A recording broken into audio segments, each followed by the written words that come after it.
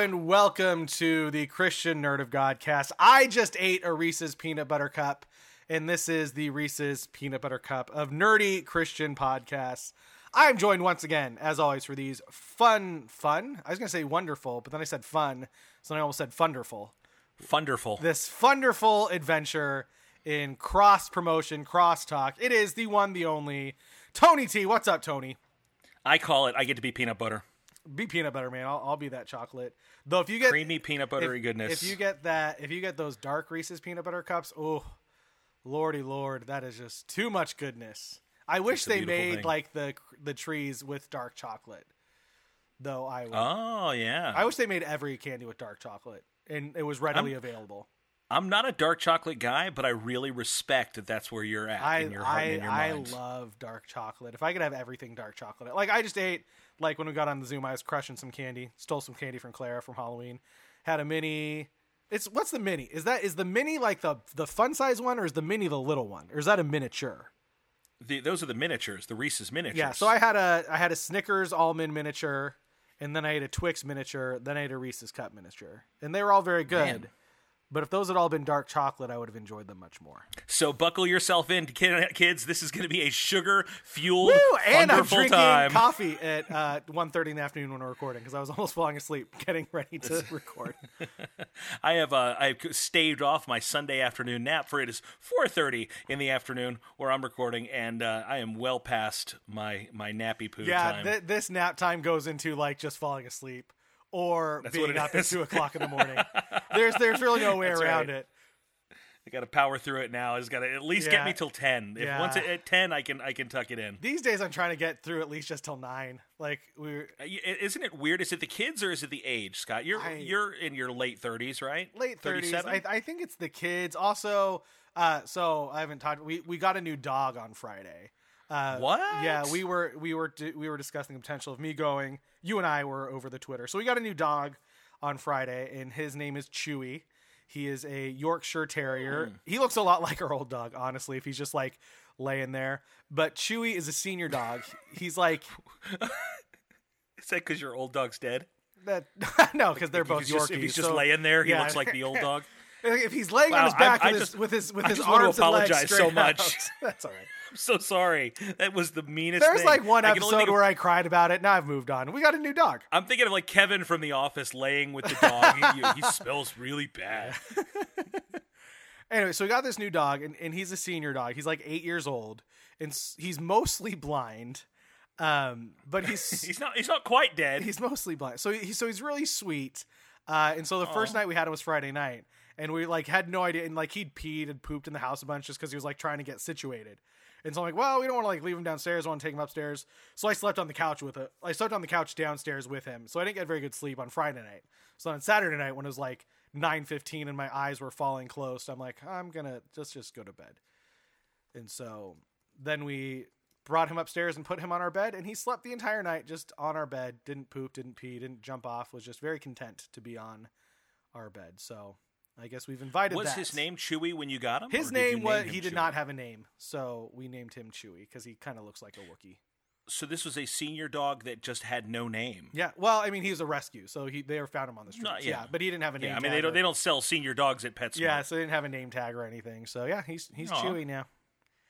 And he really likes cool. me. Good He follows me around everywhere. So, yeah. Well, congratulations on rescuing a dog. That's really a noble thing. He's really sweet. So we're hoping it all works out. He's got a vet appointment on Wednesday just to like do the wellness check and see. You know, it's like always like, oh, like he can't see and he's got some issues with his legs. So like that kind of like, oh, what's his quality of life? Like, well, he's fine if you take care of him. So we'll see.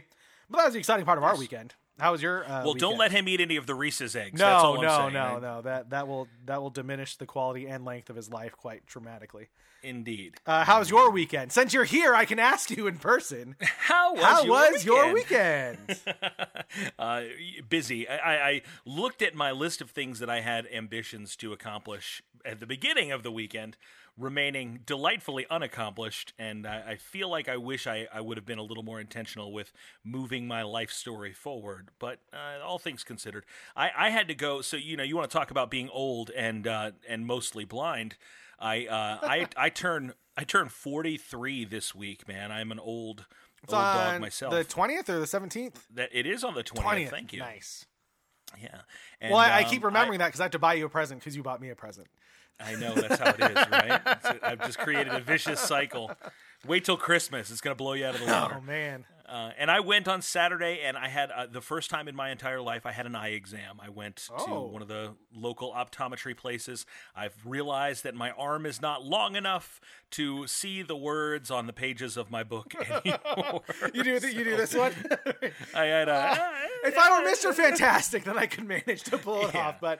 No, it's really not that bad. I've got a little bit of, I guess, I don't know, farsightedness. I always get confused on that Me one. too. So I can see things far away, but I can't see things when they're super, super I close. take care of that by being both. I'm farsighted in one eye and nearsighted in the other.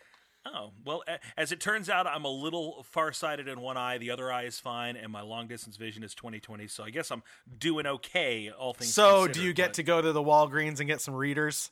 So, no, I had some. Welcome to a very geriatric edition of the Christian Nerdy Podcast. Yeah, I had some. That's how I knew that they were effective, because I bought some crappy little readers, and I'm like, wow, these really do help. Do you have the little chain on them they hang down on your nose? I do not. I do have the big, bulky sunglass cover for them, though, so I can wear it while driving. Hunkered down with my hands up above my head. Because it's Florida. You look like you're the receptionist for the Ghostbusters. That's right. Ghostbusters, what do you want? No, so I only have to have, like, the corrective really is mostly in my right eye. So apparently it has offended me. I have to cast it out according to the teachings of my Jesus. Well, then you won't get to play any 3D games ever again. That's okay. 3D games are overrated. So are you getting like one contact lens or some glasses or... No, I'm just going to get glasses. And they try to, it's like when you go to get your oil changed, I discovered, hey, I'm getting my oil changed at the, such and such place, but they're going to try to sell me windshield wipers, and they're going to try to sell me air filters and all the other things. The guy was trying to upsell me, but I went in determined to get the, hey, here's the buy one, get one free cheapest rack of glasses. Well, none of them fit my giant peanut M&M head, and I'm like, well, that's okay. I'm going to make do with what I can. I'm determined to get out of here as inexpensively as possible. He's like, well, you can get this and upgrade it to this, and you can have that. And I said, I don't think I will. And I haven't bought glasses. I think I bought glasses 2 years ago. I enjoy them. I wear them. Contacts seem like they would freak me out. That's what I don't people like stuff on my face. But I've worn contacts. I was just talking about this with one of our youth leaders. I've worn contacts since I was 14, and they don't bother me at all. I take them out every day, put them in every morning, wear them for about 18 hours a day.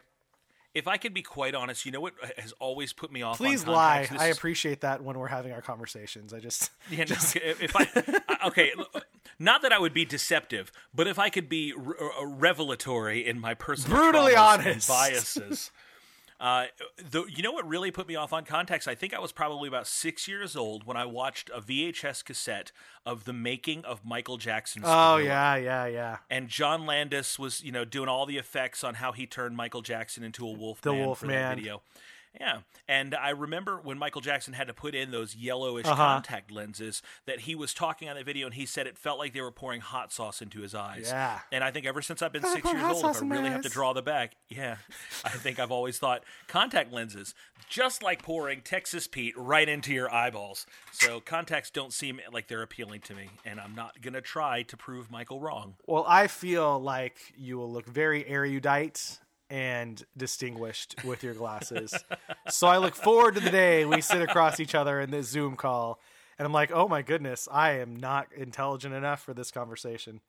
Not that I ever am, but I'll eventually feel like that once I see you. Now it's going to look like it as well as sound like it. Look like it as well. Yeah, so that's what I did this weekend. I got old with some visual and tangible new dogs. Evidence. That's it. And ophthalmologists, optometrists, Yep. And they said the life of a Christian podcaster wasn't exciting. I know. We should have warned you at the beginning of this episode. You're only going to need the edge of your seats, kids. This is explicit content. Too exciting. Woo! And then I got some of those little belts that hold my socks up. Yes. And I preach, so also very exciting. Like, ooh. We had our first outdoor morning service. And it was blazing. Like, it was only like 72, but the sun was directly on me the entire time I was preaching. But it went well. I had a sword as a prop, like an actual legit big sword. So I was swinging around while I was preaching. It's pretty great. That's awesome. Yeah, I felt a little like Aragorn. Just yeah, they can take our lives, but they cannot take our freedom. I know that's not Aragorn, but yeah. So help me to understand like what the cadence of your church service is now, because again, you're West Coast, I'm East Coast. Florida and California, we have very different rules when it comes to gatherings and stuff like that. Different. So you're okay to meet outside, but not inside. Yeah, so our county regulations, our state regulations are you like I think we're back up to like the strictest. So you can't like gather with more than 10 people indoors. And so, but if you're outside and you do all the distancing and masks and stuff, you can have, a bunch of people. So, yep. So we're outdoors. Wow. Yeah. And so we live stream a service at 9:00. So 9:00 we had our live stream service, which I preached on to the camera. Then half hour later outside 10:30, we're starting our outdoor service and preaching to that group as well. So yeah. So, wow. Yep. That's insane. Good for you. Yeah. Good for you. But we don't have hurricanes, so we don't either. We had a hurricane last week, and nobody knew it was coming. It was Wednesday. That the ETA one? Yeah. Like, what do you guys know about that? Oh, we got a hurricane coming today, and everyone's like, we do? Really? Her? We had no idea. It was legit, and then so we're like, well, do we have to cancel service tonight? I don't know. Do you know? I don't know. What's going on? Did it rain? Was there any wind, or was it? It was like one lawn chair blew over. It was like, yeah, we didn't have much. Yeah, people always like after that's a meme in California where it's like one lawn chair's over. Never forget. We will rebuild after the winter of 2020. Yeah. Yeah. Well, good. I'm glad we could both have very exciting So we've talked weekends. about the weather and our and our boring vision. weekends. Now let's get it. So this is an exciting episode. Tony is going to be the expert. This is a video game episode. I feel like I've been training my whole life for this moment. Because Tony and I were having a conversation, as we do, and he said that if he were to pick the one thing for which he is most like his preferred nerd inclination, he said video games, which I was shocked by because he's so knowledgeable about so many other things. But he said, thank you. I mean, I love all the nerdy stuff. Yeah. I mean, I love comic books and I love sci-fi and I love all the different. But video games, if I had to measure, where do I spend my time? Where do I spend my money? Would I rather have a stack of comic books or a stack of video games? It would be games. Yeah. So, and Tony did get himself one of them fancy new PlayStation 5. So we'll talk about that. We'll get Tony's 4-day review of his PlayStation 5. Before we get there, we've got a list of some video game topics. 1, 2, 3, 4, 5, 6, 7, 8, 9. You just made the list. You just made the list. The list.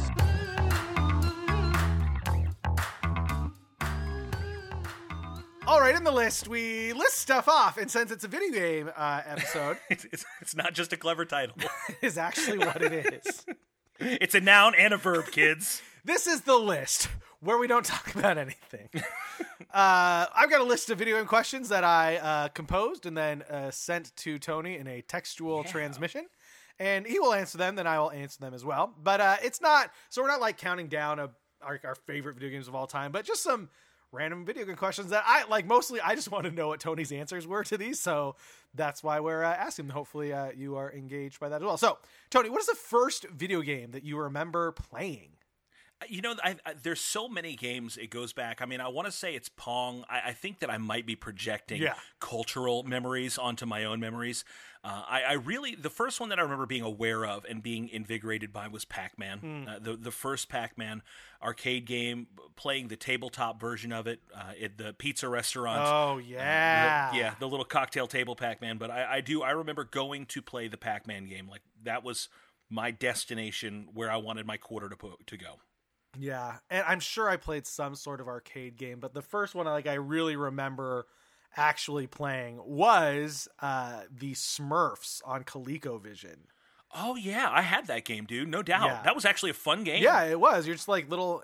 I don't even remember what Smurf you were. I'm looking at it right now. On generic Smurf. Yeah, you were generic Smurf.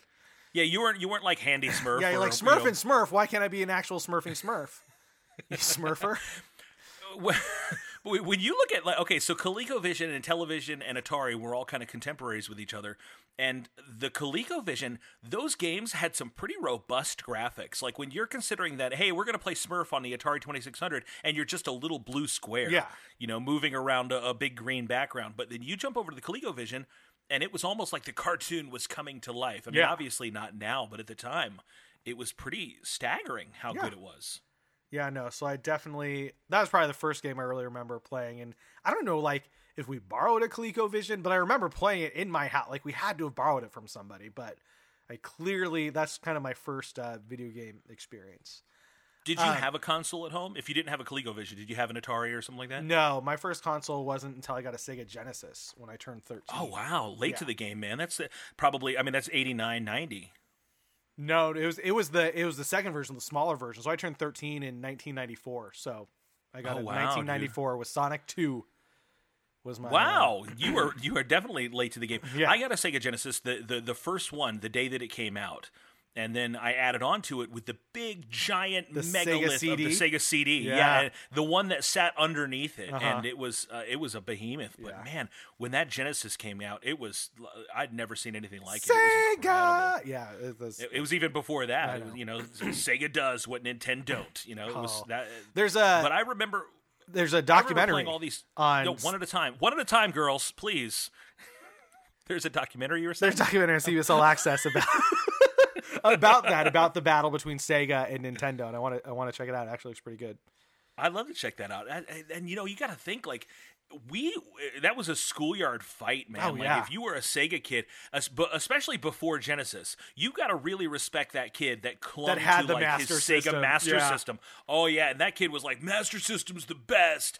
And I remember we used to make fun of this little kid, and I don't even remember, Robert, I think was his name, and I was in middle school, and he just swore that the Master System was so good. And I'm like, bro, Nintendo's the what? And Mario Brothers. And we went over and had a sleepover at his house, and it was the first time I ever played the Master System, and I was really ticked off because I'm like, dang, I'm not going to lie, these games look really good on this Master System. Sega Master System had a wonderful color palette that made their games look much more arcadey. It made it look much more vibrant and alive on the TV.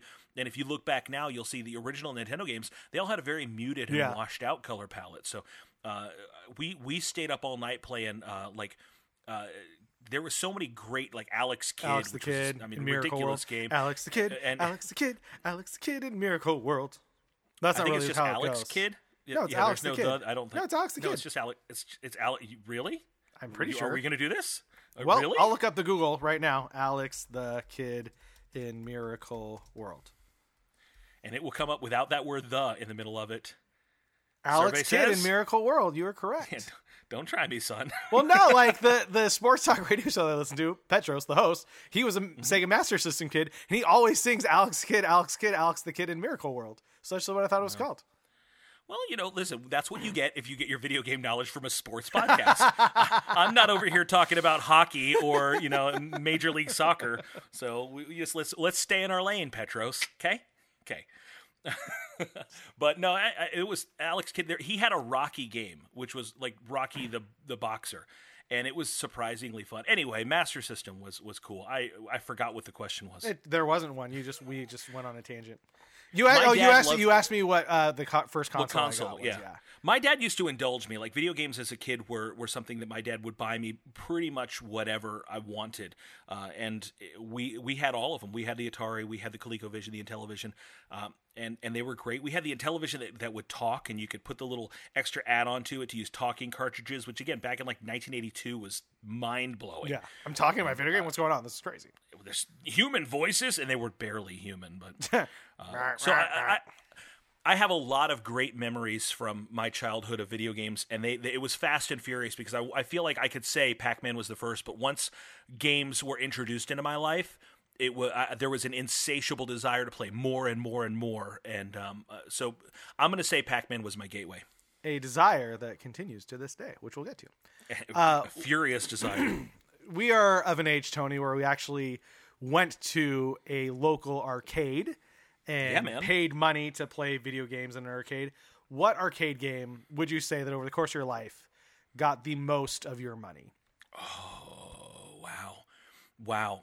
When was the last time that you have been to an arcade, Scotty? It's been, unfortunately, quite some time. Like, probably, I don't know, maybe 10 years ago, we had one called Nickel Nickel. Wow. We had a Nickel Nickel where everything was a nickel. Now there's a couple, I can't go now because obviously COVID, but there's some local, like more retro ones, which have like old games, which I'd like to check out. But it's been a long time since I went to an actual arcade. Do they have Dave and Buster's? Those kind of places out there? Yeah. Yeah. Yeah, we went to a Dave & Buster's for Steven Salisbury from the Nerd of Godcast. We went to Dave & Buster's for his bachelor party and played a lot of games. I love arcades. I love the games that you can experience at home in an arcade. Like, I love Skee Ball. That's one of my absolute favorites. To me, if you're talking about the arcade video game that I spent the most money on, it would be different than the arcade game that I spent the most money on, because to me, pinball was always like, when I would go to an arcade, I would want to play pinball because that was not an experience that I could get any kind of analog for at home.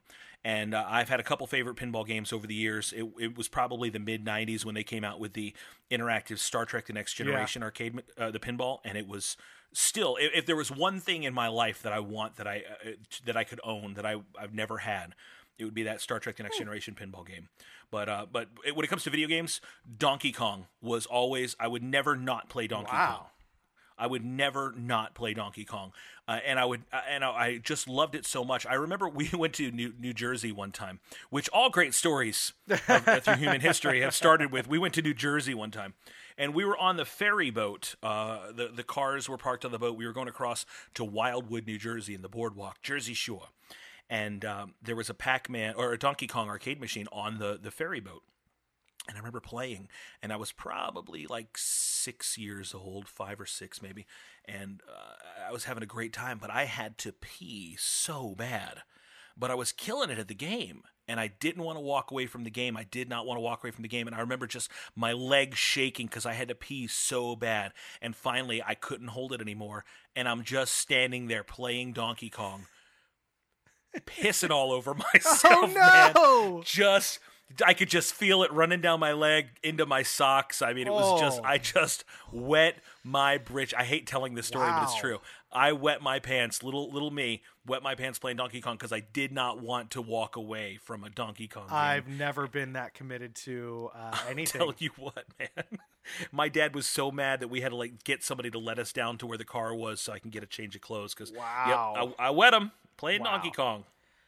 Wow. Man, I don't even know how to follow up. That's the end. I'm not proud of that story. Goodbye, Tony. Goodbye, Scott. Bye, Internet. Mine is less exciting. I would say the X-Men cabinet. Which did you prefer the 4-player or the 6-player? The 6-player. I like the big, wide one. There was no experience like that. Dude. Yeah, no. And so to have 5 of your friends, and then someone got stuck as Dazzler, you just had to. That was such a weird, assortment. Why? Why Dazzler? I know. Just everybody else made sense. Yeah. You got Storm. You got Cyclops. You got Colossus, Nightcrawler, Wolverine, and Dazzler. Yeah, just Okay, you're subbing out Dazzler. Who do you put in there besides her? You can't say Jean Grey because that's almost as ridiculous. Yeah, at that point, then I don't know. Maybe Dazzler makes sense. Who else? Mm-hmm. Maybe there's thought in terms of at least the mutant power. It makes sense to throw something. Yeah, or they need a girl. Yeah. So, who do they, and this was pre-Rogue, pre-Psylocke. So yeah, maybe Dazzler's the one. So I loved that game, and I have it. I still have it on my Xbox 360. It was available in Xbox Live Arcade, but they lost the license, so you can no longer get it. But since I have it downloaded, I have it. So I'm I'm never getting rid of my Xbox 360, so I can keep playing that. So that was great. And then there was I don't remember when it came out. It was a Star Wars arcade game. It was the one that you sat in, and you could there was lightsaber fighting. The joystick was the lightsaber. The joystick was that one was pretty sweet. They had that at an arcade here called Disney Quest. It was at downtown Disney, and it was a 5-story indoor virtual entertainment center. And it was they had big virtual reality before virtual reality was everywhere. Lawnmower Man era virtual reality, and lots of cool big screen interactive games. I mean, very, very fun. And that was the first time that I'd ever seen that Star Wars, and it was amazing. Yeah. And there was always a long line for it because everybody wanted to get in and play. I mean, you're flying an X-wing in the Battle of Hoth. I mean, and then you're battling Darth Vader with a lightsaber. Amazing game. Such a great cabinet. Yeah. All right, let's pick up the pace a little bit. We've got a couple more to get through. First video game that made you feel something. Wow. Like you had an emotional connection. Yeah, no. Like to the not like, oh, I'm happy I'm playing this, but like to the story where you felt something about the characters and what was happening. I know my answer. What's your answer? Mine's Final Fantasy 3 parentheses Final Fantasy 6 on the Super Final Nintendo. Fantasy 6, yeah. Okay. Yeah, that's a great answer. That's a hard one to argue When with. Celeste is in the opera singing, I mean, The opera is dude. that's it. Like I was 10 years old and I still like remember, and like I played it again on my DS and like, oh, like I'm feeling something right now, like this lost general wanting to find a connection. Like, yeah, so easily Final Fantasy 6 is the one where I'm like, oh, this is a story. These are characters I care about. And a villain that I loathe. Yes. Because, I mean, without going into the whole story of Final Fantasy VI, that game is just masterfully put out. Yes. And I love all the Final Fantasy games, but for them to be able to pull that off with the console limitations, dude. You felt something for a 16-bit sprite on the TV, which is amazing. Amazing. Maybe to that level, probably it would be a Final Fantasy kind of game. I think the first time that I ever played a game that made me really feel was even just The Legend of Zelda. Yeah. Because it captured my imagination so much. Yeah. It made me feel like, because you're seeing these little diminutive, square, pixelized kind of characters, but you realize that the world they're in is such a large scale. I never played anything with such a large scale, that very much like playing Dungeons and Dragons, and you have your little miniatures on a map or something like that, but you're picturing and imagining yourself inside that world. That was how Zelda was for me. And walking through the woods, after school, I picked up a stick or some kind of a surveying marker or something like that, and I'm walking through, and that's my sword, and the world around me became Hyrule. And I think because you're humming the song while you're swinging your stick around, without question. I mean, I still do it to this day, no doubt. Spotify helps because then you can actually play it. But Zelda was the first one that it inspired me. But I think when it comes to like games, maybe it made me like feel things. Yeah. The Final Fantasies, they just, there's nothing like them. Yeah. What game could you pick up right now and just start playing for 3 hours and not not like right where you left off or just anywhere in the game? Like what could you pick up right now and just be like, if you had 3 hours and you were forced to play a video game, what could you pick up? Okay, right so now? you didn't put the 3 hours in there when you asked me, when you prompted me with this question. Because 3 hours changes my answer. Oh, okay. But if there was a game that I could pick up right now and play, I could always play a game of the Tron arcade game. Yeah. Because there was such a variety of different little mini missions and things, and I always loved doing that. If I had to play for about 3 hours, oh boy. If I'm playing with friends, I could play WWF No Mercy. Oh my gosh, yes. On the Nintendo 64. Yeah. Oh, so many good days. So many good days. That was great. Right now, I could pick that up. We played a ton of Blitz, also Blitz 2000 on the 64. So much fun. Mm-hmm. Yeah, those are great. Those are good. I hadn't thought about those. Having a console with 4 controllers changed the game. Yeah. Without needing to have anything extra, like to add on. Yeah, they just all plugged in up front. Yeah, that was great. And I think it was 64 and Dreamcast were the only ones that did that until they got to wireless controllers. Yeah. I was thinking more like individually, and my answer is like those are great answers for multiplayer, but I'd probably still say just Skyrim. Like I could pick up where I'm at in Skyrim right now and just find something to do because I haven't finished the game yet. Like I haven't done all the quests, so I could enjoy that quite a bit. Well, if it's just by myself, it's probably Burnout Paradise because I just love driving around and racing. I love me some Burnout Paradise. You do. And yeah, and I dropped the music on that because that soundtrack didn't stay as fun as the game did. Yeah. But I have a Burnout Paradise soundtrack on my Spotify. It's just the Zelda mount music. It's great. It's just the Zelda theme song, over and over again on loop. Thanks, Koji Kondo, soundtrack of my life. What is the what's the worst video game you've ever played? For the 8-bit Nintendo, the Nintendo Entertainment System, Hydlide. What? Hydlide, Hydlide, I think. It was supposed to be... This is not an unprecedented response. I'm sure that if you looked up Hydlide on the internet, you would probably find a bunch of videos about why it's terrible. But it's sort of a fantasy world dungeon crawler, and I bought it. I played it, and I thought, this game makes so little sense. There's nothing about this game that is fun or attractive or interesting or cohesive or comprehensive. I mean, just nothing about this game is redemptive. Nothing. And I got rid of it, I think, within a day or two. I took it to a little video rental place behind my apartment community, and I sold it to the guy for $5. And I used that $5 to buy curly fries, and I think that I got the better deal. And years later, I went back and rebought Hide-Lied because I thought maybe I just didn't understand it. And as soon as I played it, I said, nope, I understood it. This game is trash. It is a dumpster fire. Hide-Lied, yeah. My the worst game I ever played was Turok Evolution, I think. Yeah, or not the first one. No, like the one that came out like on PlayStation 2.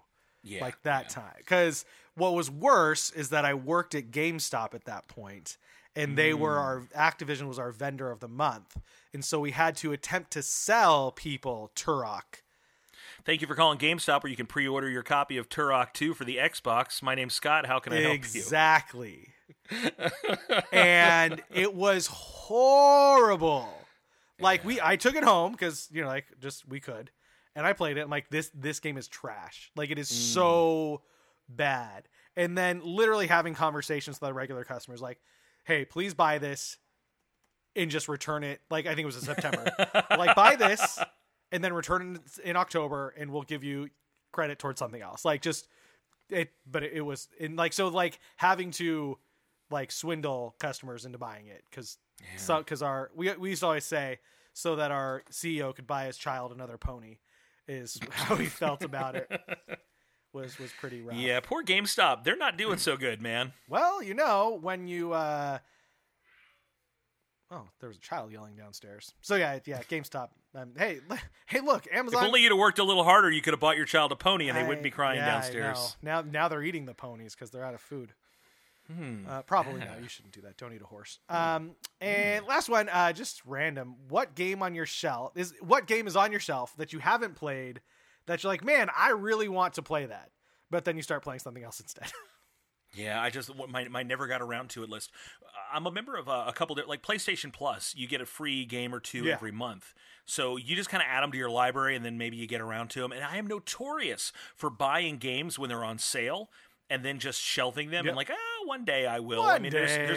Someday I'll get around to doing it. Of course, someday never comes. So I've got several of them downloaded or just kind of in my online storage that one day I'll eventually play. Physically on my shelf, I think I got Titanfall 2, and I've never even opened it. And then The Last Guardian, which was a beautiful game by Team Ico. Which was an awesome game for PlayStation. They remastered it, I think, PlayStation 2 and PlayStation. I mean, they've come out with it like all over. They also did Shadow of the Colossus. Shadow of the Colossus, yeah. Mm-hmm. And this was one of those games that was advertised, announced, and then didn't come out for years. Finally came out. I bought it immediately, and I've never played it. Yeah. Makes me a bad friend. Yeah, I don't even know. Like my brother-in-law got me Shadows of Mordor for Christmas a couple years ago. It's a great game. I played it a little bit, but didn't play it very much. And then, I mean, the super answer right now is Marvel's Avengers because I still haven't played it. I'm so disappointed in that. I was thinking about that today. I wanted to buy that game, and I'm going, maybe not. Because it's you haven't engaged with it, and that makes me just question the game. Well, it has nothing to do with the game. The part of the game that I played, like the demo, I really like being the Hulk. So I don't know. Like I think for you, the question would be like, is it worth it just to play the single player campaign? Because I guess it's very much like Destiny in terms of the other stuff that you do, where you have fire teams, you go out and you play stuff with other folk. So yeah, but and also like when I bought my Xbox One, it came with Assassin's Creed Black Flag, and I've never played that. And I played the first Assassin's Creed and enjoyed it. I feel bad because Assassin's Creed, I think I own 5 or 6 Assassin's Creed games, and I've never finished a single one of them. I beat the first one, like actually did. Like back when I played video games, I did beat that one. So yeah, I've gotten furthest into the second one, and I've never finished any of them. I don't even think I played the third one. I never played Brotherhood or Revelations. I'm a bad Assassin's Creed guy. I'm sorry. But Shadow of Mordor was enjoyable. Yeah, I know. I would like to play it, but instead, like I usually just end up playing Sid Meier's Pirates Gold because so good. So good. If we were talking Sid about Meier, you genius. if we were talking about games that the game that kept you up until 4 o'clock in the morning more than any other video game, probably Sid Meier's Pirate's Gold on the Xbox. Sid Meier's Civilization is the one game that has caused me to go without sleep, like where I just said, well. I have to go to work now. let me just pause this. That was definitely Pirates. I'm like, oh, it's 4 o'clock. I better go to sleep for 2 hours so I can go to work. Yeah. Skyrim will do that too, though. Skyrim will be like, well, just one more mission, or let me just go. Oh, there's a cave there. I have to go see what's in there, and it's the same cave as every other cave you've been to. It's just Draugr. You know, and Draugr. Spider. Bennett. Lizard person and vampire. Oh, now I'm a vampire. Crap. I did finish. Like I finished one half of the vampire DLC. So I need to go back and finish the other half. Well, Tony, thank you for answering those random questions that I had about video games. I hope that anyone is still listening, and ending up with a story of you peeing on yourself because you wanted to play Donkey Kong so much. All right, that's what we do. Now for a review of the PlayStation 5 in Game Time. Shall we play a game? Rise from your grave. Hadouken! Game time. All right. So as we've said, Tony, if you follow him on social media, you may have seen him unboxing his PlayStation 5 on Thursday afternoon. I believe that was at his office at the church.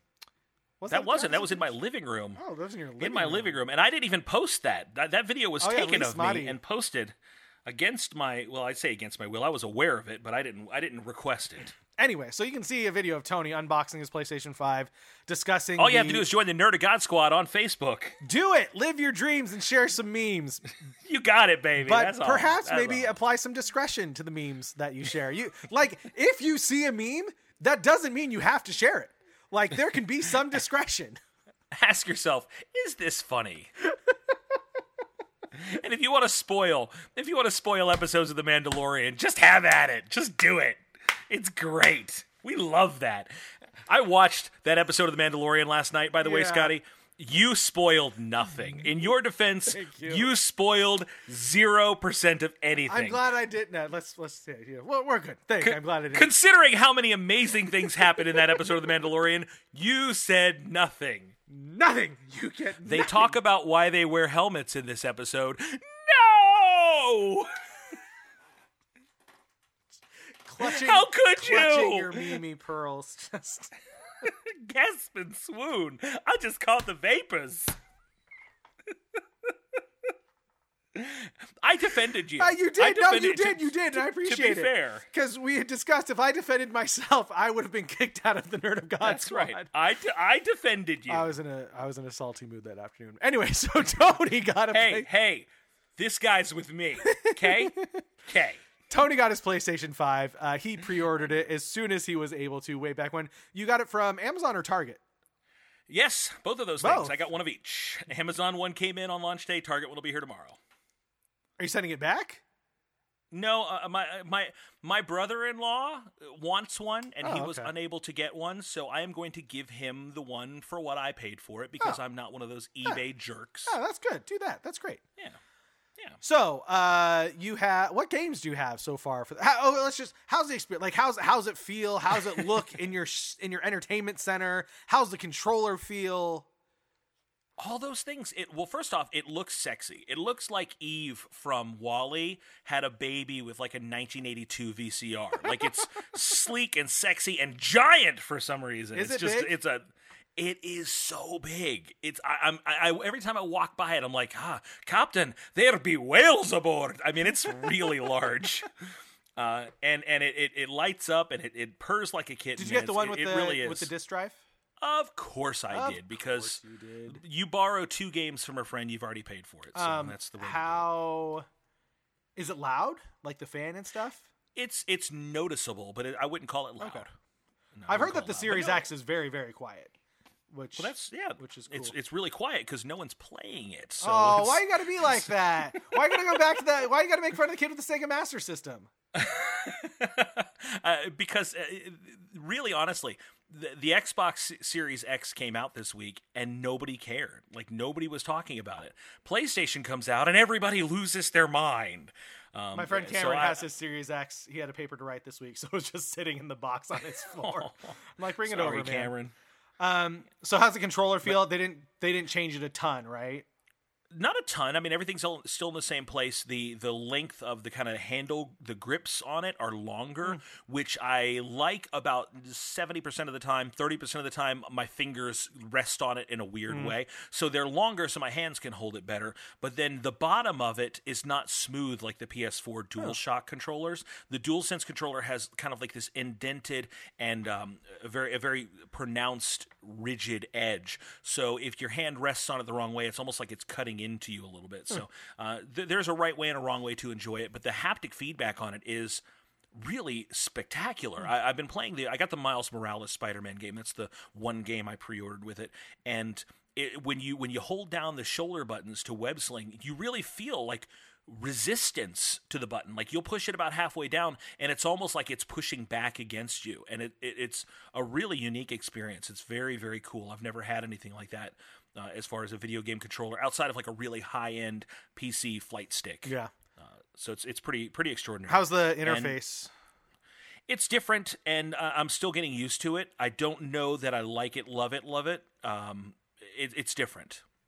And that just might be, hey, for the past X years, I've been operating a PlayStation that I know where everything is, and this one doesn't seem as intuitive. Like, the store doesn't seem as friendly. If I want to power it down, it's not as remarkably easy, but it still is pretty cool. And the coolest thing about it is there's PlayStation 4 games that have kind of been dusting my shelf that I've been able to put in there and get more out of it, and now play them in 4K. I got a new 4K TV to go along with it, and it's like playing a brand new game. It's staggering. So you can tell the difference. Very much so. Nice. Very much so. And so what about Miles Morales? I mean, I know you like some Spider-Man. I wouldn't say he's your favorite, but you enjoy Spider-Man. You enjoyed the game, the original one. So what's it like? Spider-Man is of the Marvel heroes. Spider-Man is my favorite generic hero. I thought Iron Man was your favorite. I love Iron Man too, okay. But Spider-Man is that's my boy. Okay. I've read more Spider-Man comic books than probably any other superhero comic book out there. Spider-Man, Batman. Yeah. But Daredevil's my dude. Like, that's my love language. We thought about naming our dog Murdoch because he was blind, but we decided. Wow. I was like, Murdoch's not a good dog name. We could name him Foggy because his vision is foggy, and Foggy was Daredevil's friend. You can name him Stick, the guy that trained That's Daredevil, true. and he was also blind. And then when you play fetch with him, it's like, fetch, Stick. You're being very literal. He's just like, I didn't see it. I'm confused. I don't know what's going on. You didn't happen to see, anything at all. Okay. Okay, so I like the Miles Morales game. I understand what it is. It's a $49 game, which means it's not going to be the full game experience. A lot of the stuff is reused. It feels a little bit like DLC. It feels a little bit like they took a Spider-Man game and they added onto it. Where they're saved is this. The Spider-Man game is fantastic, and when it came to an end, I wanted to play more, so this scratches that itch, and it covers a multitude of sins. Second, they don't make me stop playing the game to do weird little computer puzzles or sneak around as Mary Jane Watson. So that overcomes a lot. So it is fun. Miles Morales is lovely and delightful. Is it like can you tell, like, do you play differently since you're playing as Miles than you're playing as Peter? Yeah, his animation is very different, but the fighting is, because he's got a different skill set. I mean, he can turn invisible. He's got like the electric charges when he punches. So you've got a whole bunch of different moves and a variety of combat. But as soon as you play it, if you played the first Spider-Man game, you're right at home. You're just right up to speed. And the nice thing is, a lot of things that you kind of had to learn along the way in the first Spider-Man game, they start you out with it here, so you don't really feel like you're having to rediscover how to walk. Awesome. I saw somebody post a video. They recreated the scene of Miles in his costume finally jumping off the building and like flying down like from Into the Spider-Verse. They recreated it in the Miles Morales game. It looks pretty sweet. Each of the suits that you can unlock in the game come with different powers. Some of them make you a little more durable or resistant to, gunfire, or they let you charge up different things faster. When you have the Into the Spider-Verse suit, which you don't unlock until later in the game, unless you pre-ordered it, then you get a code that lets you unlock it from the go.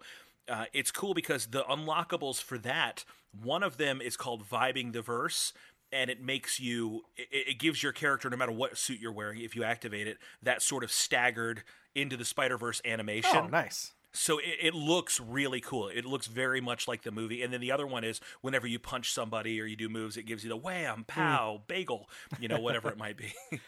So it is a very beautiful and cool game. So are you enjoying the system so far?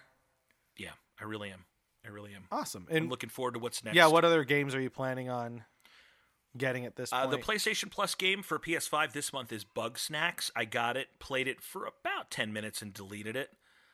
It seems like a PS2 game. It looks like a really crappy, somebody wanted to play Pokemon and they watched Cloudy with a Chance of Meatballs and smoked something, that young Christians should not smoke, and they said, I know what we're going to do. We're going to make a Cloudy with a Chance of Meatballs Pokemon game. Well, we only have a PlayStation 2 game development system. Nobody will care. We'll put it out on the PlayStation 5, and everyone will buy it. So I can't endorse Bug Snacks. But the nice thing is if you have it, you get access to, I think, like 20 of the best PS4 games right off the gate. If you have PlayStation Network. If you have PlayStation Plus. PlayStation Plus. And it's free. So, again, I snagged God of War, snagged a couple of the other games on there, and they just look so darling good. I got Persona 5, which I've not played, and I've really wanted to, so putting it in the queue. More games for me to download that I'll never play. Sometimes I hope that in the new heaven and the new earth, Netflix and video games are still a thing, so I'll have an eternity to play things all for God's glory. I don't think it'll work like that, but sometimes I hope so. Yeah. So what game do you think will definitely make heaven? This is if the arcade in heaven only has one game, what is it? Oh, jeez. Can I say what it won't have for sure? Hide Lied. Yeah. What else? It won't have Dragon's Lair because that game makes me curse. Oh, Dragon's Lair is such a wonderful game. It is, but it's just trial, error, and know. memory. So it's great to buy like on a DVD console or something like that where you can just kind of play it and enjoy it. But when you are having to pay $1 every time, $1 a go, forget it, dude. It's terrible. But Don Bluth, it's a great game. I'm not mad at it. Yeah. What game will be in heaven? Tetris. Let's let the listeners decide. Yeah, tell us what game will be in heaven. I was going to say Little Big Planet because there's nothing bad about it and it's just adorable. Well, yeah, so creating your own little worlds while you're in heaven, that's like, I feel like that's very Latter-day Saints of you. Yeah, hey, what else? I don't know. I don't play enough video games to know, and all of them seem very violent. It's the Moses game, right? Where you run around like it's throwing the Bible Adventures game. Yeah, that's throwing what Bibles it is. at Egyptians. So as a longtime youth pastor and video gamer, I think I bought every possible conceivable Christian video game that there was. Most of them were hot trash. But there was a Bible trivia game for the PlayStation 2. And it was really funny because the trivia questions were great. They had little mini games that were surprisingly fun. But the weird thing is, I think they licensed like one song.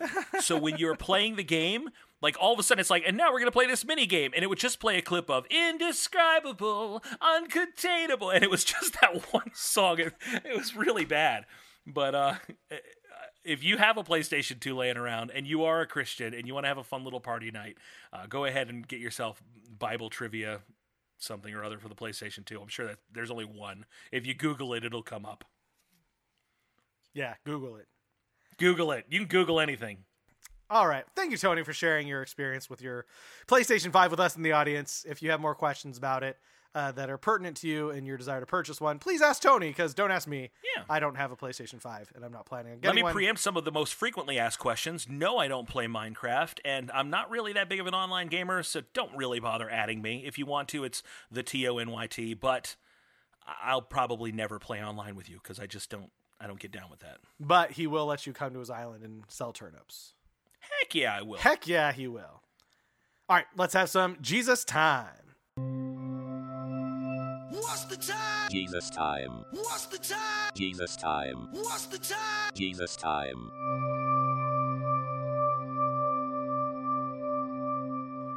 So every 7 years, console makers decide to remind us how entirely discontent we all are with our lives. I own an Xbox One. I haven't played it with any regularity for well over a year. I think I played, as we talked about, Shadows of Mordor for maybe 2 hours, and that was about it. However, when the Xbox Series X dropped on Tuesday, even though Tony said nobody was excited, I still wanted one.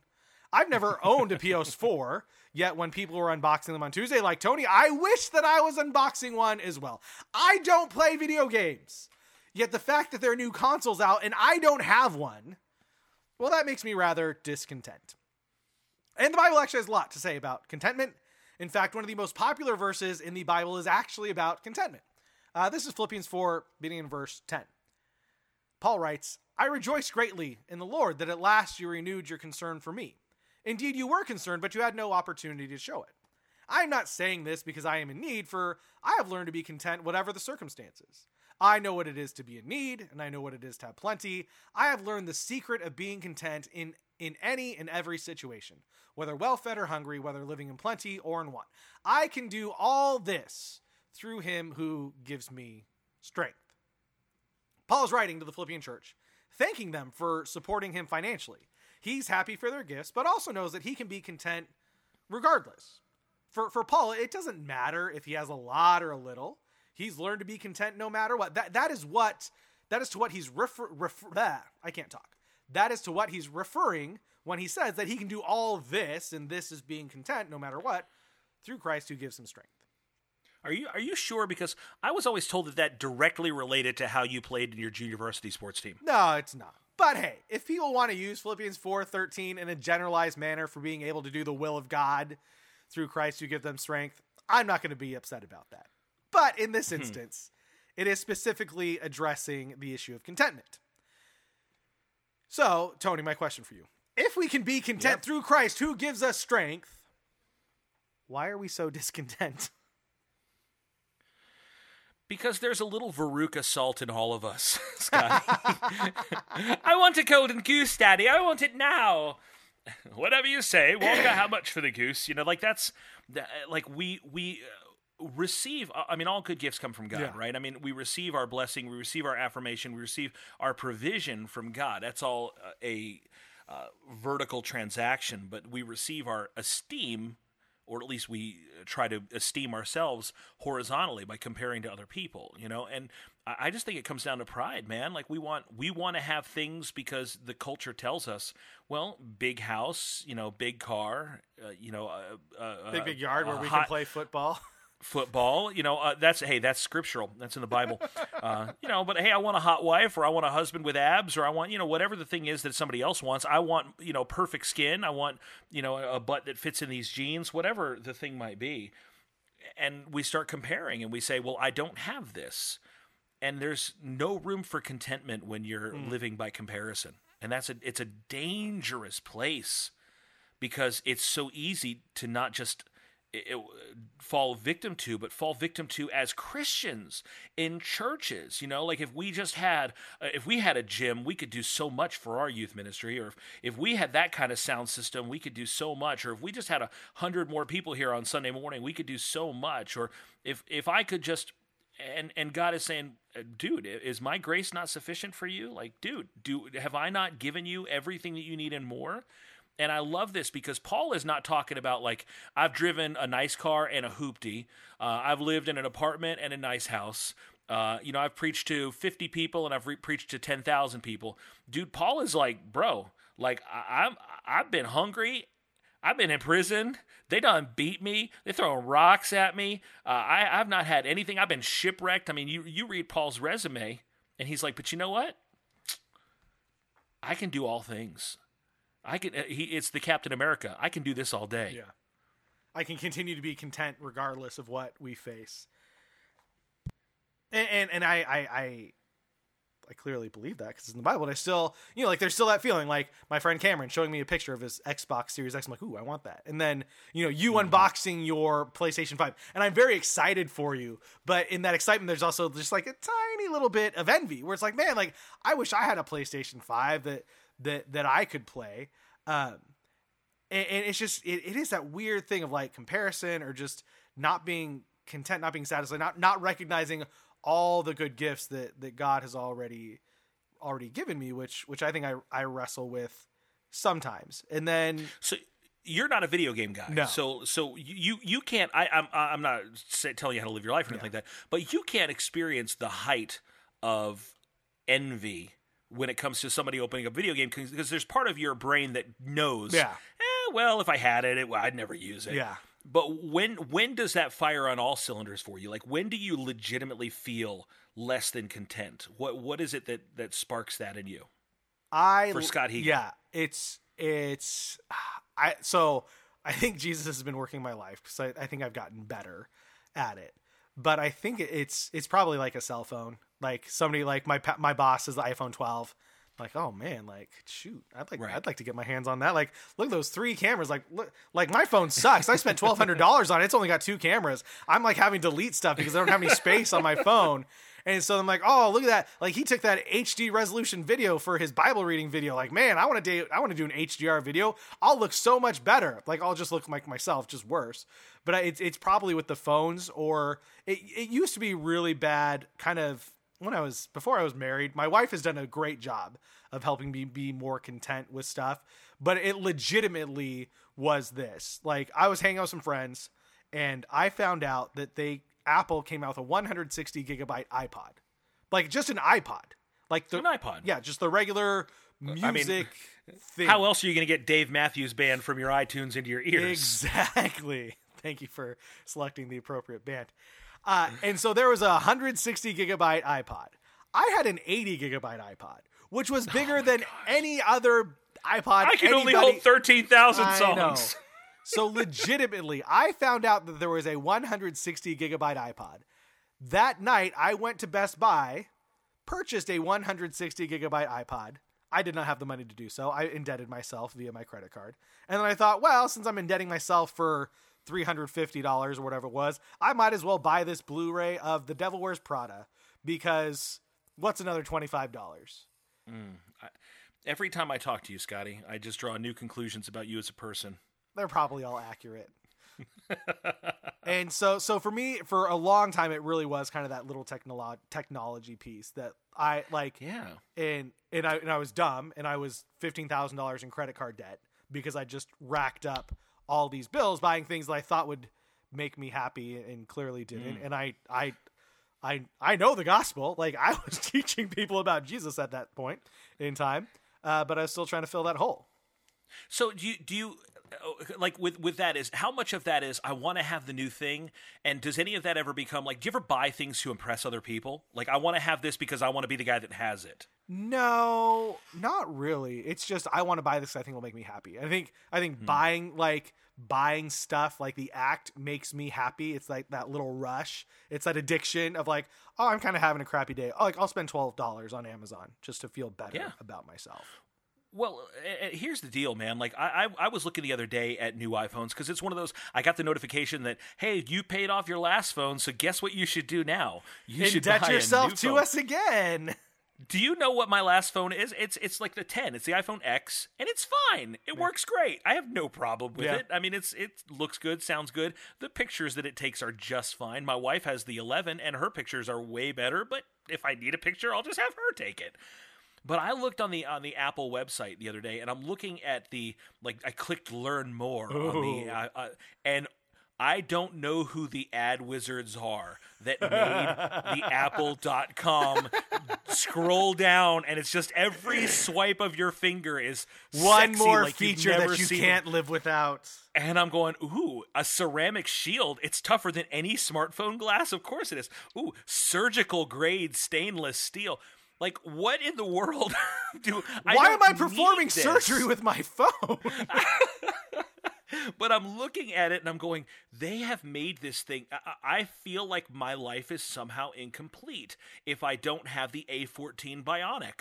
I don't know what the crap an A14 Bionic is. Oh, I do know, though, the new MacBooks have the new Apple processor it's the same processor that they've had in the phones, and then now they're taking it out of the phones and putting it into the computers, so they're not using Intel chipset anymore. And I'm like, dang it, why did I buy a computer last December? Why didn't I wait till this December? Well, because your computer last December totally died. If you didn't have this computer for this whole year, you would have shot yourself in the face. So, there's good reasons. But right, it's that annual, like, ooh, newest and greatest. Ooh, every 7 years, here's a new console. Oh, here's the upgraded PlayStation 5 Pro that you could have. There's an Xbox controller that costs $180. It is a sexy beast. Listen, that is a boss level controller. I'm not playing. But what? Like, will like, I suck at Call of Duty. Will it give me a better kill to death ratio by the controller itself? It will not. Will Clara play Viva Pinata better with this $160 controller? If Probably she doesn't, not. you send her away. But I want it's boarding school for you, Clara Higa. Yeah, and so you're exactly right. It's these ad wizards who know that there's this part of us that is discontent and dissatisfied, and then they promise satisfaction. They promise contentment with what they're trying to sell us. And then as followers of Jesus, as proclaimers of God's word, we know that's not true, but we still buy into it. You know the word that's, because I'm looking over, I'm thinking of, oh my goodness, what's the verse? 1 Timothy 6, godliness with contentment is great gain. And that word in that verse, the Greek word for contentment, basically means you're in a perfect condition of life where no aid or support is needed. You are good. You don't need anything else. And like that's where we really are. Like if Christ satisfies, if Christ makes us complete, if he is our source and everything we need is found in him, why would we look at him and say, Christ, I have everything I need in you, but I also need this. Yeah. And I'm not saying that you shouldn't have a nice phone. I'm not saying that you shouldn't drive as decent a car as you can. Don't be ridiculous. Not saying you shouldn't own a PlayStation 5. I'm excited for you. But when we start to need those things, it's a very dangerous place to be. I remember feeling that the last time I felt physical anxiety and frustration, it was before I was into collecting Hot Toys. So this was some years ago, and my cousin Leonardo got he had bought a few Hot Toys, and he's young at that time. I don't think he had any kids. I mean, disposable income, professionally. He young had man. A guardian named Splinter, but other than that. That's right. He's very good with a katana. But he had a couple of the early Hot Toys, and I remember looking on his Instagram and like laying in bed at night and feeling such a surge of jealousy, like and I didn't need it. I did immediately spend the $300 to buy it. But you know what that satisfied? Nothing. Sitting right behind me right now, 3 feet behind me, are 9. It was the Iron Man Hot Toy that he had. 9 Iron Man Hot Toys. 9 Iron Man Hot Toys. That costs more than I spent on my first 3 cars.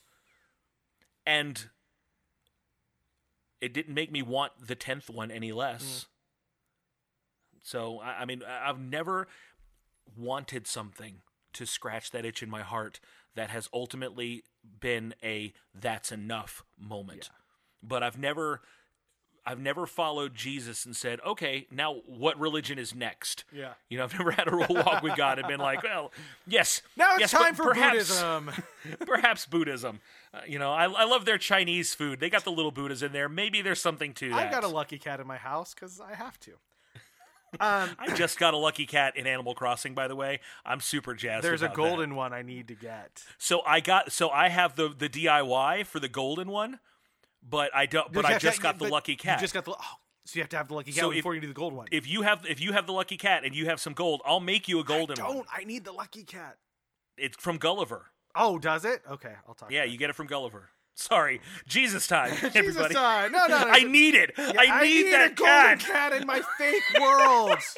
I can't be content in my Animal Crossing world unless I have a golden kitty. And you reference Philippians 4:13 and the ways people like to use that verse, and you talked about your junior varsity basketball. I mean, Steph Curry has it on his shoes that he sells. Like, and Tim Tebow, and I'm not questioning their faith at all, but context, kids. Context matters, but I think, but right, like in that thing, like we're ready to invite Christ when we use that verse out of context. We're ready to invite Christ into all those situations where we think we need his strength, like playing a game or giving a sermon or leading a small, like we think I need Christ's strength in order to do this, and we do. But we also need Christ's strength in trying to be content, and we don't generally invite him into that process. And I think that's where we miss the mark. Because we need Christ to help us be good parents and good spouses and good friends and good employees and good everything. And like I can do that through Christ who gives me strength. I can be a good husband through Christ who gives me strength. Fine, general application of that verse. But when I'm like, but I don't think about that when I'm trying to be content. Like I don't think to help Christ's strength allow me to be content. Instead, I think, oh man, I got to get that thing, and it's that moment where because wait, like how did Paul get content? Did it just happen? No, he went to Christ in those moments and said, "Help me be content. Give me the strength to be content, no matter what I'm facing." And what he was facing was worse than anything we've ever faced. Paul being shipwrecked on an island is worse than you not having an Iron Man hot toy. You know? I know, but in that moment, it felt like the only thing that mattered. But I think we all we're surrounded by a cloud of great witnesses, and they're all just going, "Oh gosh, amateurs!" And you're surrounded by a cloud of hot toys in your. That's right. The witnesses can't see me over my shelf of $300 action figures. And so I think we have we have to be willing in those moments of discontent to recognize that this verse isn't just about doing all the things we want to do, but it's about we need Christ's strength to do things that we don't want to do, which is be content in every situation. So when we have those pains, when we feel that literal envy and jealousy rising up in us because we don't have something else somebody does, dear Christ, help me be content through the strength that you give me. I think for you and me as podcasters, we've talked about it. I talked about it this morning in my sermon, like there's that inclination like, oh, who's got more followers? Oh, who's got more patrons? Oh, I wonder how many downloads they have. It's like, oh my gosh, I'm on so many podcast groups and they're like, I've got this many downloads. And I go, oh my gosh, what am I doing wrong? Like you put out one episode and it's about underwater basket weaving and you got 10,000 downloads. And I just want to go yell at my people and say, what are you doing? Why aren't you supporting me? And that is a moment into which we can invite Christ to help us be more content through his strength. And so I think those are the practical things that, especially with Christmas or all this stuff, like, I mean, like my daughter sees a commercial. She's like, I want that. It's like, well, maybe this is a moment, Claire, into which you can invite Christ to help you be content through his strength. You know what? We're going to pray for godliness and contentment for you, which is great gain. Yeah. But we don't, you say that facetious, but we don't do it. And I think that's where we need to accept that invitation and be mindful of the fact that we have ad agencies who are paid millions upon billions of dollars to try to buy their stuff, and just like, they're good at it. Yeah. But Jesus is like, hey, but you can be content. So let me, and I know that we're just dragging this show out. So as we cross the 2-hour mark here, as a dad, and you want to raise your kid to be a good human being, when Clara is frustrated and she wants something and she's got that, I mean, she's 5 years old, so she's got that 5-year-old panic of, I need it, Daddy, I need it, which is no different than our, adult panics. Our 40-year-old panic, I need it, Tony, I need it. It's so much easier to judge children, right? So what do you do to teach her and train her and help her turn into a good human to have a sense of gratitude or a sense of appreciation or satisfaction with the things that she does have? How can you train her and teach her and inspire her in that way as a dad? Yeah, I think we've actually been doing that all month long in our kids ministry at church. Like it's the whole theme of everything's gratitude because it's Thanksgiving and all that stuff. And so it's been fun actually to sit down and just email all of our parents. I said, one of the things that we do is like every day at dinner, we sit down and we talk about the things that were one thing we can be happy for from the day and one thing we'd be sad for, just as a time to reflect. But it's really an opportunity to say, like, to be grateful, like, hey, thank you, God, for this. Thank you, God, for this. And so, I appreciate our kids ministry and our kids curriculum so much that we, this week's lesson was about Elijah and the widow and always having enough water and oil to make bread, and just being like her seeing that and able to have conversations like, this is what it means to be grateful that God provides all the time, and God provides the things that we need. And sometimes there's things that we want, but those really aren't things that we need, in helping her recognize that, but then being grateful for, the things that she does want, because she has a gang of toys. like being thankful for those things. So I think it's trying to help her. She's not 5 yet; she's 4. Still a total monster. But trying to help her figure out what are those things that we need, what are those things we want, and then being grateful for the things that God provides, and then still being grateful for things that we want, but trying to help her delineate between those two things. I think one of the coolest things for us is that we've tried to be outwardly focused and look and see the needs that people have around us and apply ourselves towards those. You know, one of the things that we do every year is we have an angel tree at our church with people from the community and from our daycares that they're just not able to give a holiday for their kids. They just can't do something special. So we love picking those things out and going to the store and buying things, because when we're thinking about other people and we're focused on the needs of other people, it's really difficult to be envious. It's really difficult to be focused on, and selfish on our own particular needs, because we're seeing there's a better application. Yeah. I would rather you have than for me to have twice as much, you know, and it's, I think that generosity, it was on your show. I quote it all the time. Ron Offering a couple of years ago said that generosity is the default response of a believer. And it really should be. And I think generosity cleans the pipes of discontentment. Yeah, absolutely. Yeah. And it's so important that if we're looking for other people that we can minister to, I had a friend that they started leading worship at their church several years ago, and they were getting paid. They got a little stipend. They weren't trying to get paid, but the church just said, this is what we do, so here's $50 a week or whatever the amount was. And they decided, hey, we weren't asking for this, so we're going to, he and his wife budgeted into their weekly budget, how can we give this $50 to somebody? And it became like a mission for them and something that was super joyful for them. And I thought, man, what a great way to posture yourself and live your life so that you're constantly looking, how can I pour out on other people? How can I give and express generosity to others? And I just think it's so hard to be selfish and so hard to be less than grateful for all that God has done when we're looking to meet the needs of other people. Yeah, and that seems like such a simple thing, but it seems like such a Jesus-y thing. But it's the way the universe works. Like, it's, you know, I was just talking about this. Like Jesus surrendered. Jesus gave of himself for us, and that's the way the universe is supposed to work. It's upside down according to the world we live in, but it's how the world works.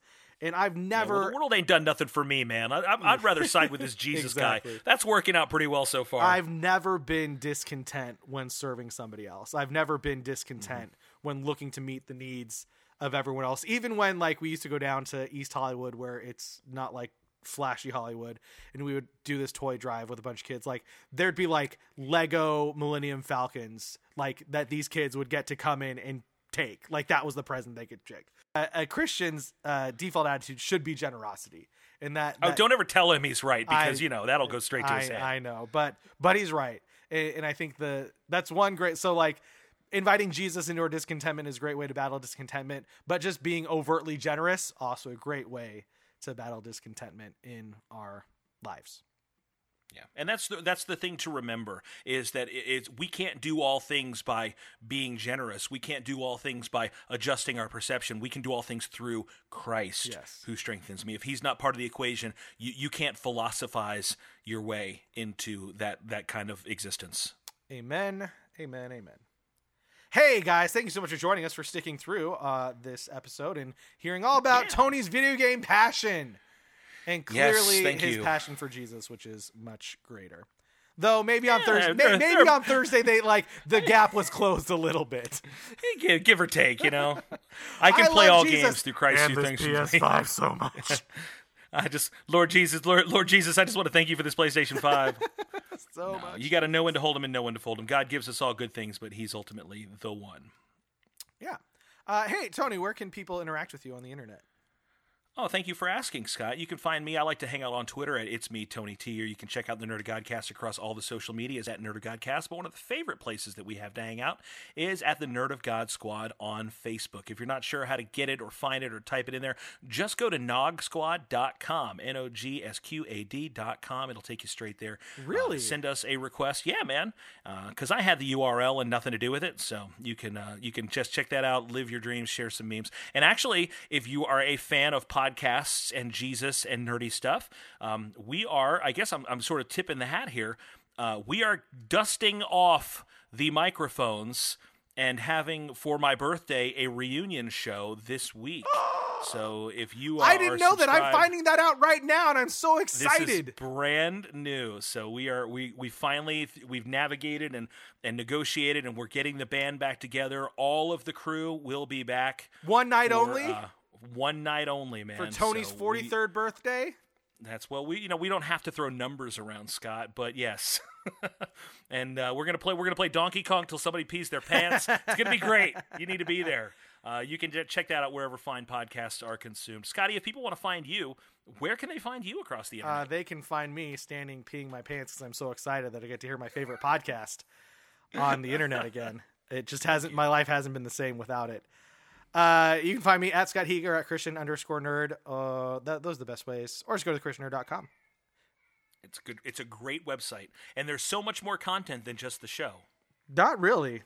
There are 1,500 blog posts you could check out. That's what you say. Not really, except for the several thousand blog posts. So just go back to. I'm coming up on my 10th year anniversary. It'll be in January. I got to figure out something to do. That's awesome. I know. Well, let's have a party for Scott Higa.